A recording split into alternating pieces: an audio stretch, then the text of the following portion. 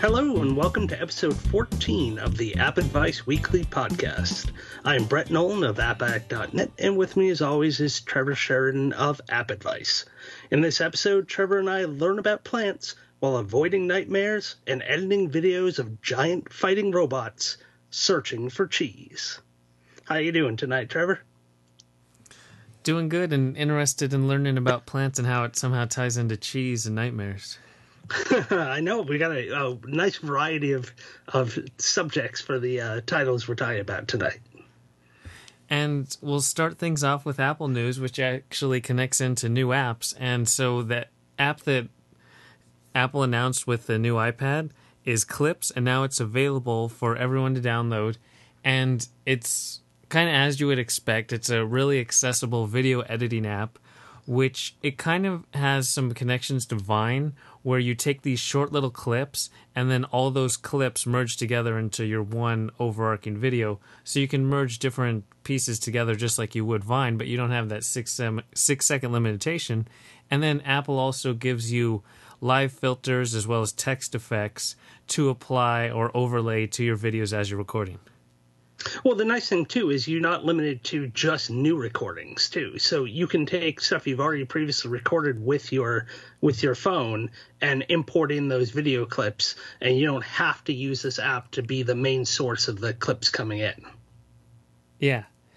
And then with that, it really kind of sets it up to allow for creativity. Yeah, I mean, the one thing that I don't really like right off the bat is you're kind of stuck with that square photo setup, which is like the popular when you're going to share out to social networks. They all like those square versions. The one really neat feature, which I fully expect to get copied by all these other video apps, is one of the things you can do is you can take even the existing clip that you have, and when you hold down the record button, you can start talking. And as you're talking, the words, it starts putting words up for what you're saying. So you can actually kind of subtitle any clip that you happen to have just by holding down this button and then just talking away. And you can either give it like a little commentary track, or maybe it's to add like a visual effect of this text coming up and scrolling across. But it's just a neat little addition that we haven't seen. I can't think of a single app that kind of let you do this before. So they're kind of breaking new ground here, but it's bound to get copied.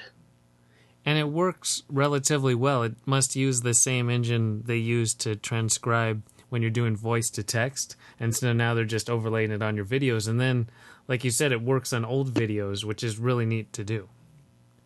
Yeah. I mean, it's not going to replace if you're someone who's like a diehard, really wants professional quality videos. This is more for like quick and dirty social type stuff that you'd send out. You're not going to be editing all of your clips together to form like a nice thing that's going to fill your TV screen with the Apple TV. This is just like quick, fun little videos you can share out. You can experiment with those various filters, and you can experiment with the different text styles. And it's just a fun little tool that you can now, once you have a video, export it out to any of your various social media platforms super quick and easily.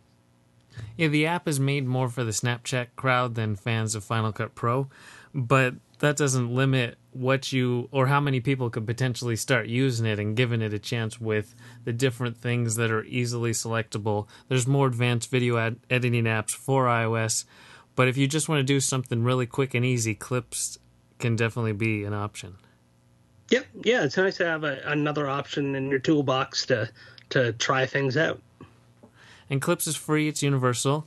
And then we'll continue the new app themes with Namu, Wonders of Plant Life. And the app takes kind of the traditional textbook style and presents interactive models. So it's kind of like the TinyBop apps, but it takes it a step up by providing text to the different models. So you're looking at plant life, you might look at the root system or the leaf structure, and as you're doing so, you get to see how the plant turns the sunlight into nutrients for it and then exports oxygen, and eats up carbon dioxide, and you get to see how the whole process works through these little simulations. But then there's text describing what's going on. It seems like that's what we've always kind of wanted when we talked about TinyBop apps, to just kind of explain and offer a little more background to what's going on screen, and that's what Nemu does. Yeah, it's like that next step, and it's aimed at 9 to 11-year-olds. And I had my 10-year-old try it out, and that was the one thing she noticed. She really loved the interactivity of it, and just the way that everything was displayed on the screen. But to have that extra level of information was nice, because now you can dig a little deeper, or if you want explanations of things, you don't have to go to like an external source. You could to get even more information than this app provides, but it does do a really nice job of having an option there to get detailed text that's still in digestible size and chunks that a kid can consume, but it's that next level of information that kids will be craving, and they don't have to go elsewhere for it. Yeah, it's not like an overbearing textbook. It's a quick consumption text form that makes just what's on screen make sense rather than seeing it by itself. And the only app that I could think that was like it was Earth Primer, which does a very similar style with interactive models, but it's for the Earth and the way all the different natural planet phenomena exist. I don't know if I ever tried that one out, but this one, I mean, my daughter really liked the segment on trees, and you actually start to grow the tree and you see rings for the trees. They had other ones on roots. They had them on leaves. They had various plant cells, and it's just a nice breadth of information that you can kind of go across all these different topics and dive into them. And it's just a fun way for kids to explore. And I hope that, I don't think they have anything else where I think they did an electricity app as well, and I haven't checked that one out yet, but I hope they're doing more of these in other topics as well, because they're really nice little quick intro to these subjects that can really spark the interest of kids. Yep. And that's Nemu Wonders of Plant Life. It's $3.99 and it's universal. And then that means it's time for some new games. And we've had weeks where it's tough to choose, to cut down the list to 4. This week is not one of those weeks.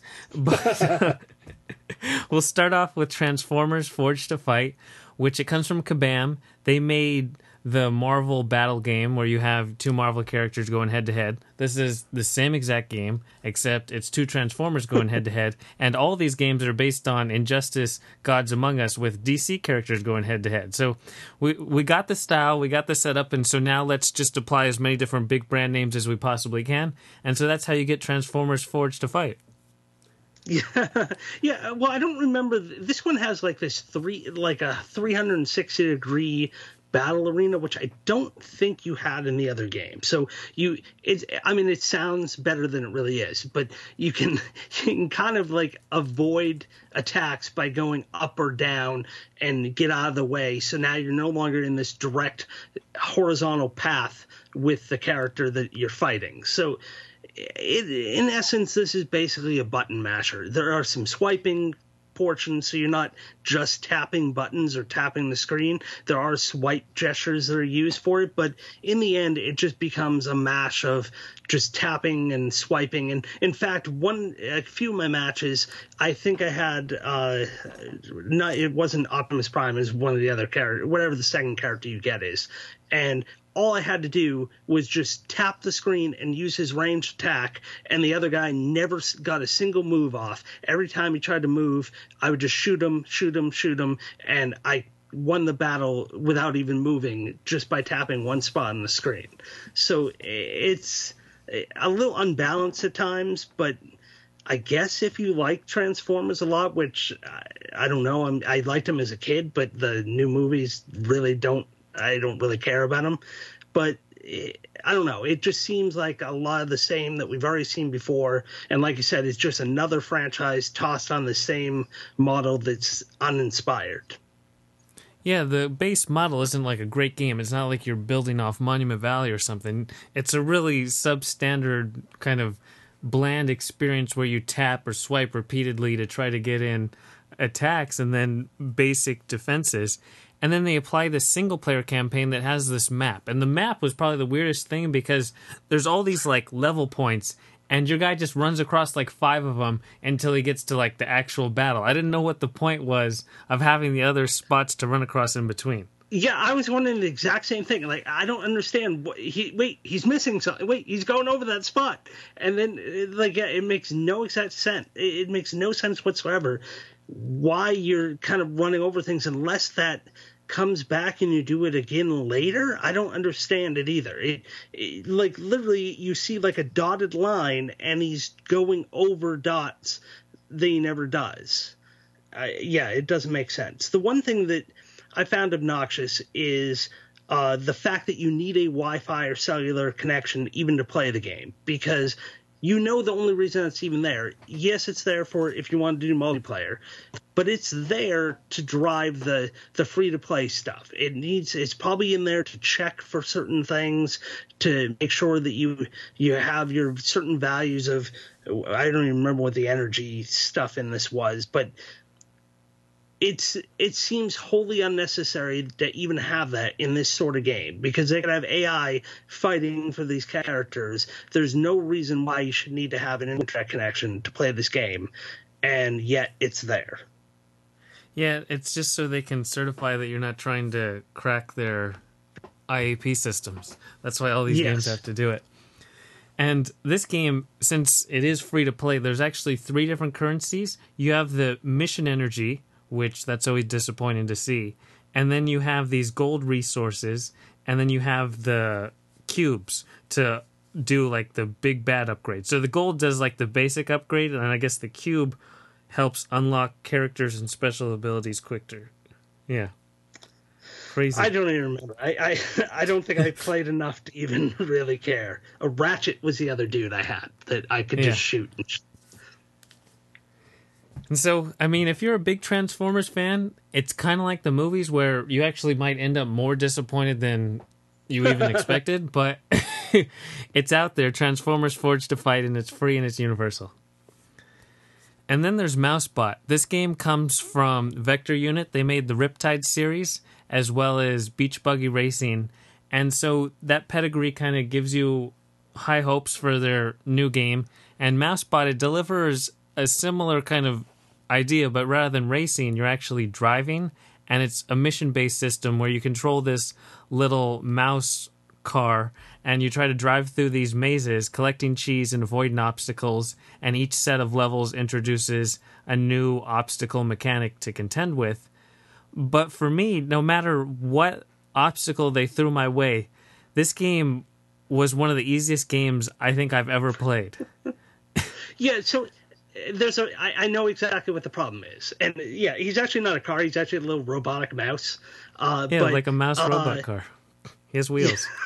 He rolls. Yes, he rolls. So he's going through a maze. It's like basically he's going through this maze, and there's the evil cats that are each time this main cat boss it hires a new guy to design the traps for the maze, and it's a new cat. And he, at the end of each grouping of levels, he fires that cat and then hires a new cat who has a much better idea for a new trap type. And it's a really cute setup. And so what you're doing is, as you're going through, you're trying to collect the cheese. There's a goal of just finishing the level, and there's a goal of how many pieces of cheese you need to pick up. The problem is they give you way too many pieces of cheese to possibly pick up, that there's no way, unless you are like closing your eyes while moving through the level, that you're not going to pick up enough cheese to meet that goal. And like you said, the traps aren't necessarily super hard. I mean, occasionally if I lost focus, I would bump into something, and then you can do these little like save points and just start right where you left off. And so it definitely erred on the side of easy. I wish they had multiple different difficulty modes, but for kids, I think this is a great game. I think they could really enjoy it. I think adults are going to find it a little too easy, but it's something they could easily fix in an update. But I've been playing through just because I'm curious to see what these new trap types are, because you start with that with the little smashers, so these little things come down and smash. Then you have these little rolling things with spikes, and now the latest group I'm on is these giant buzz saws that come out from either side. And those start to get a little more tricky because you have to time things a little bit better. But overall, it definitely does trend toward easy. Yeah, I got to the buzz saws and I just couldn't keep going. It was just such a waste of time. I was like, there's really... When you get to the point, I understand a kid's game, but even kids, I think, would get bored because there's a large portion of the level you're just not really doing anything. You don't even have to touch the screen, which that's not fun. I don't care what age you are, especially because kids younger and younger are playing more complex video games, so to pitch this super simple, boring game with limited interaction is weird. Yeah, well, it does start to get... If you start to go through the buzzsaw ones, they start to tack on a lot of the old mechanics, so you do have to do a lot more. But they're not simultaneous. They're still gapped out. You go to the buzzsaw, then there's a stretch where you don't... It's not like buzzsaw, spinny thing, and then smasher all where you have to dodge it in quick succession. It's like, okay, you did that, take a breather, you'll get to the next one eventually. Well, there are a few. Because there's some where you have to jump over a roller, and then you have to either jump over another roller, or you have to angle yourself so you avoid these smashers. So it does start to get a little more complex. It just takes a while to get to that point, and I just wish it ramped up a little bit faster than that. But overall, my daughter just started playing tonight. I played through some of it, and, she's having fun. She's 10, but, she... yes, it is fairly easy, but I'm sure she's going to have some challenges more than what I had. But I don't know. I think it's a cute game. I think they could definitely do something to ramp up the difficulty, but I wouldn't necessarily say it's a bad game. I would say once you get 3 level packs in and it doesn't get any more difficult, I think that is. The only kind of part that I liked was that cat cutscene you referenced, though it's kind of odd because the cat... It's not a real mouse that he wants the cats to kill. You'd think if you're running a corporation where your goal is to make this mouse bot, you want it to be able to successfully avoid these different traps. So just because he beat one trap, it doesn't make sense to fire that cat and then hire a new cat with a new trap style. Like if it was a real mouse and you're letting the mouse get away, okay, I understand firing him, but you're not eating a robot mouse. No, but maybe they're checking these traps for real mice, maybe. I don't know what the story is. Maybe this is their test of how good these mazes are for real mice, and then they'll eventually put real mice in there, but they need to make sure they get killed. I don't know. I don't know if you want does he want the mouse bot to succeed or fail? I think he wants him to fail, but he's not failing enough because he's making it through all of those levels. So he wants him to fail, and so now he needs something tougher because he made it through all those levels. Yeah, it seems pointless. I don't know. It makes sense to me. Then you're going to run a new mouse through, but you want that mouse to fail. But then why are you running the mouses through the mazes? I don't know. You can put mohawks on the mice. So does it? It's not supposed to make perfect sense. The cat just shouldn't be firing other cats. Because essentially, if you were running a science experiment, you would be doing a good job if the thing got through. Because essentially, they're designing the robot, right? Who's designing the little mouse robots? No, they're designing the traps. They're not designing. But who designed the mouse robots? Mice. I don't know. You'd think it was a whole one cat corporation. You have these big cats overseeing the maze as you're driving through. They have the little science outfits on. Maybe it's not real mice. Somebody had to design the robots. Right, maybe they bought it from a mouse corporation that's simulates a real mouse, and they have to beat that mouse. I don't know. I think we're beating too many holes in the storyline. So that's MouseBot. It's free. It's universal. And then there's Honorim, which it's published by makers of a bunch of digital board games. This is not their own creation, and it's not an actual digital board game. It's actually more of a card kind of modern solitaire take, like a Card Thief or Card Crawl style. In this case, your goal is essentially to open up these 8 different doors. There's 4 colors and there's 2 sets of doors for each one. And to do so, you have a hand of 5 cards, and those 5 cards you're going to have to play at the proper times to unlock these doors. And so you need to either use your keys that you'll get randomly and then hope that a door comes up just in your deck and you can use the proper key on the proper colored door. But more often you're going to actually have to play 3 of the same colored cards in order to unlock the door. But those cards, they have 3 different possible shapes. So there's a sun, there's a moon, or the key. And you can't play 2 of the same shape, so you can't go sun, sun. So that means you have to alternate the shapes, and you only have 5 hands or 5 cards in your hand to work with.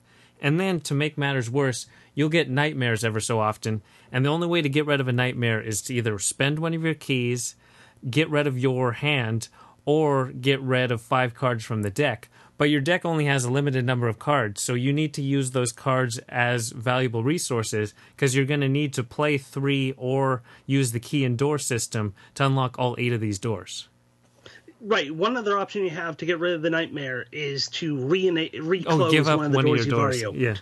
Yeah, so that one I've never done because that's taking a step backwards. So, yeah, so this comes from Asmodee Digital, who did, like, Potion Explosion, they did Splendor, they did, like, tons of these digital board game apps. And, yeah, so it's basically a solitaire game. And the thing I like about it is that key, because those key cards have so many options to them that they are the real, like, wild card in the game, because not only can they be played to just as a normal card, so when you're trying to do those 3 cards of the same color in a row and have different shapes, they can save you, because if all you have in your hand are 2 suns, you can play the key in between those 2 suns to get 3 in a row and then open a door. Or they can be used just as when a door of the same color pops in your hand and you have a key of that same color in your hand, you have the option of using that key to open the door right away. But then one other way that they can be used, other than getting rid of a nightmare directly, is you have this whole premonition kind of setup where if you play a key just by discarding it, it shows you what the next 5 cards in the deck are going to be. And now you get to rearrange those cards in any order you want, but the last card that you put there is going to get discarded. So if you put a door there, then you instantly lose the game, because there's no way you're ever going to pull that door out. But you can get rid of nightmares that way, or at least you know when the nightmares are going to come up in the deck, and you can kind of plan ahead. So, or if you finish a door, it shuffles the deck. So you can kind of plan things. So, like, if you see a whole bunch of nightmares are coming up, you can plan it so that hopefully you'll finish a door before those nightmares will show up, and they'll get shuffled away, and then you can push them off to a later time. So there's all these different strategies that start to emerge based on however the cards happen to come up, and you have to react to it and try and guess what is going to be your best method. Do I just discard this hand of cards even though I have all the cards I need to open the door, or do I take a risk and discard 5 cards that are the next 5 cards in the deck, but those could be some keys that I'm going to lose and I'm never going to get them back. So this is a really heavy on a risk reward kind of thing, and you have to take chances if you're going to have any hope of doing it, because it is difficult to win. Sometimes you'll just win pretty quickly, but for the most part, your percentage of win rate is going to be pretty low in this game, just because it is tough with all the parameters that you have of avoiding all those nightmares and not end up having to discard cards that you're going to need later. Yeah, you have to be really careful with that discard pile. Like, when I first started playing, I would just discard the cards each time, and then I realized that, okay, now every card has to be super valuable, so then it changes your perspective. And like you said, there's just so much strategy with every single card in your deck. So say you fill the 2 green doors. They're set. They're good. So that means if you have a green card in your deck, but you don't have what you need, you can just drag it to the discard pile and get another card. You can do that. So you can kind of aim at specific doors to take out. And then the keys, they're so valuable because they can get rid of the nightmares just one fell swoop.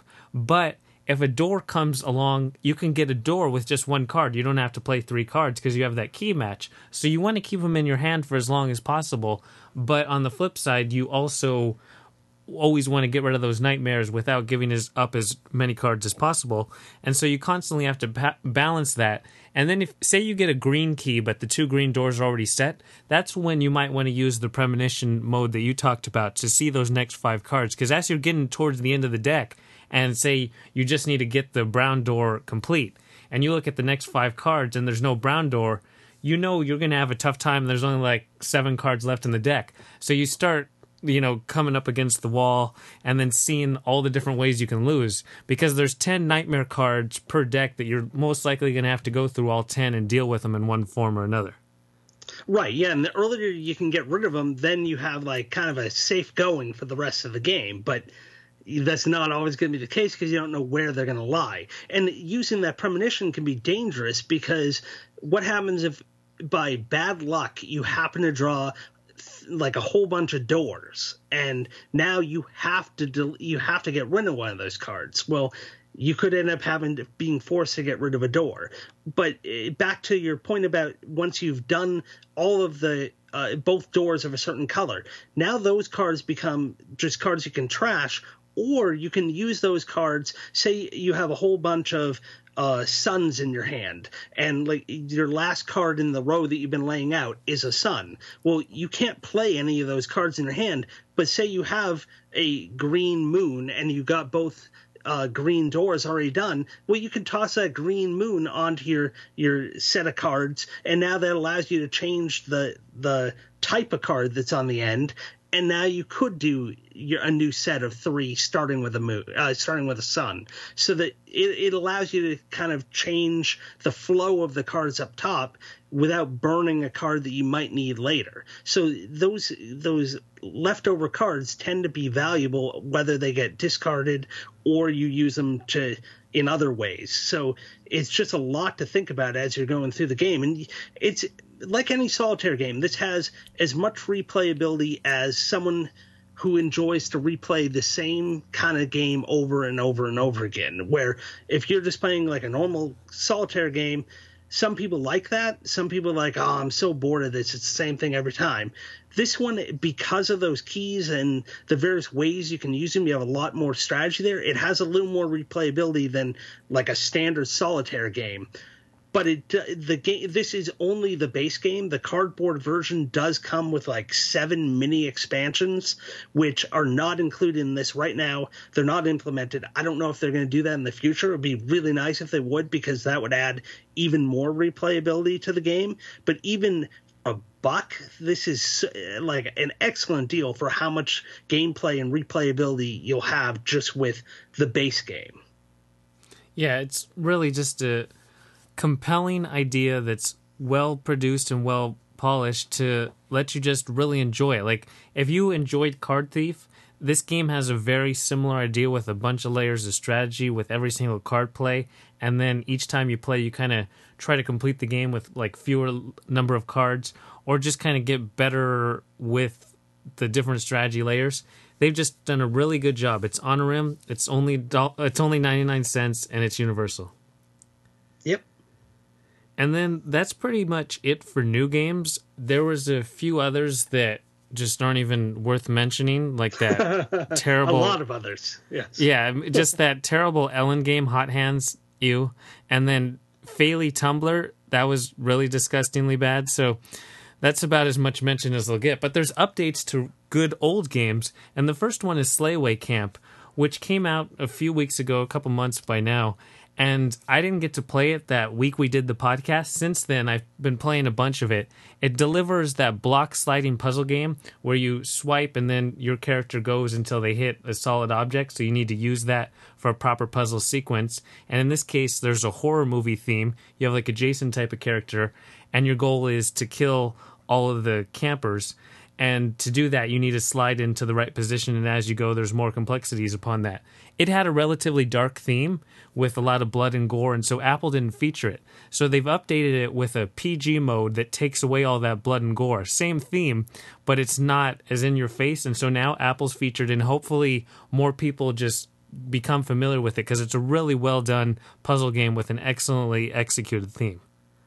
Yeah, it's just, and it's fun too. Just the campiness of the game is just fun in the way they've set it up, and I'm glad that they have this new PG mode to allow maybe a younger audience to try it out, and you don't have all that gore and the blood. I mean, it's obviously kind of comical, but still like as a parent, I would never let my girls play the original version. I have to see exactly how the PG looks before I agree to actually let them try it out. But I'm glad that they did go through the effort to do something like that. And if you want to hear our original thoughts on it, that was episode 7 of the podcast that we first talked about that. Cool.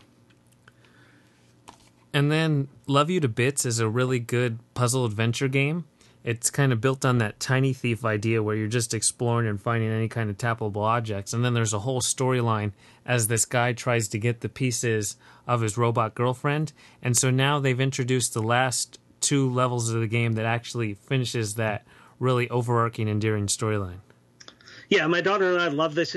She was so excited when she found out that the last 2 levels were coming out on her birthday. So we just played through them. We sat down side by side, played through it, and then she was all sad that it was all over. But it was so good. Like one of the 2 levels that they added is fantastic. The other one is you kind of go through the motions, but one of them was really good. And it's just nice to finally have the conclusion of the story. And it was just a really well-made game. If you haven't played this yet, it has that same like Tiny Thief, wordless puzzle kind of adventure where you're going through, you're picking up objects and using them. In this, there's also these little hidden things you have to find and each one of them has like a little story behind it, and they're mementos that she had, that either the robot girlfriend had or you had, and then you can watch little clips to see how those little objects tie into their love story. And it's just a really well made, cute and endearing game, and I'm glad it's now come to the conclusion. I'm curious to see what a like studio comes out with next, because these guys did such a great job on this game. And were there a couple other updates you saw? Yeah, so Hearthstone, I've kind of fallen off the Hearthstone bandwagon, but just because there's so much stuff we have to cover. But they just kicked off their new year of content. Every year they do a whole fresh set of content, and this is the year of the mammoth. And they kicked it off with their 135 new cards in the Journey to Un'Goro expansion. So that just kicked off. If you're still into Hearthstone, you're probably already started to play this. And then in Tokaido, which we talked about, I think last week or the week before, I think it was 2 weeks ago. This is that you're following along the path in Japan as you're walking along this path, and they added a 2-player mode, which was in the cardboard version but wasn't originally in the digital app, and that allows you to have now finally just play with 2 players. Before, you were forced to play with 3, and there was no AI player that you could kind of mix in with local multiplayer. But this now lets you have 2 local players playing, and what it does is it adds a dummy 3rd player, and that 3rd player doesn't actually score, but what they do is who's ever out farthest in front on the path gets to move that 3rd dummy player when it's that dummy player's turn. So you can basically use this as a strategy to put this dummy player to block your opponent from getting to a certain location. And then also when the dummy player goes to like the dedication, and where you would normally give a coin to do a dedication, they'll do that automatically. So now they're in the race to steal the points for the dedications at the end of the game. So it's a nice little way for 2 players to have this added little element of strategy. It's a little weird because you're moving this dummy 3rd player, but to have that as an option, especially like if my daughter and I were to play, it would be just the 2 of us. My younger one, I don't know that she would really grasp it. So it's nice to have the option of being able to now play with 2 players on the local multiplayer.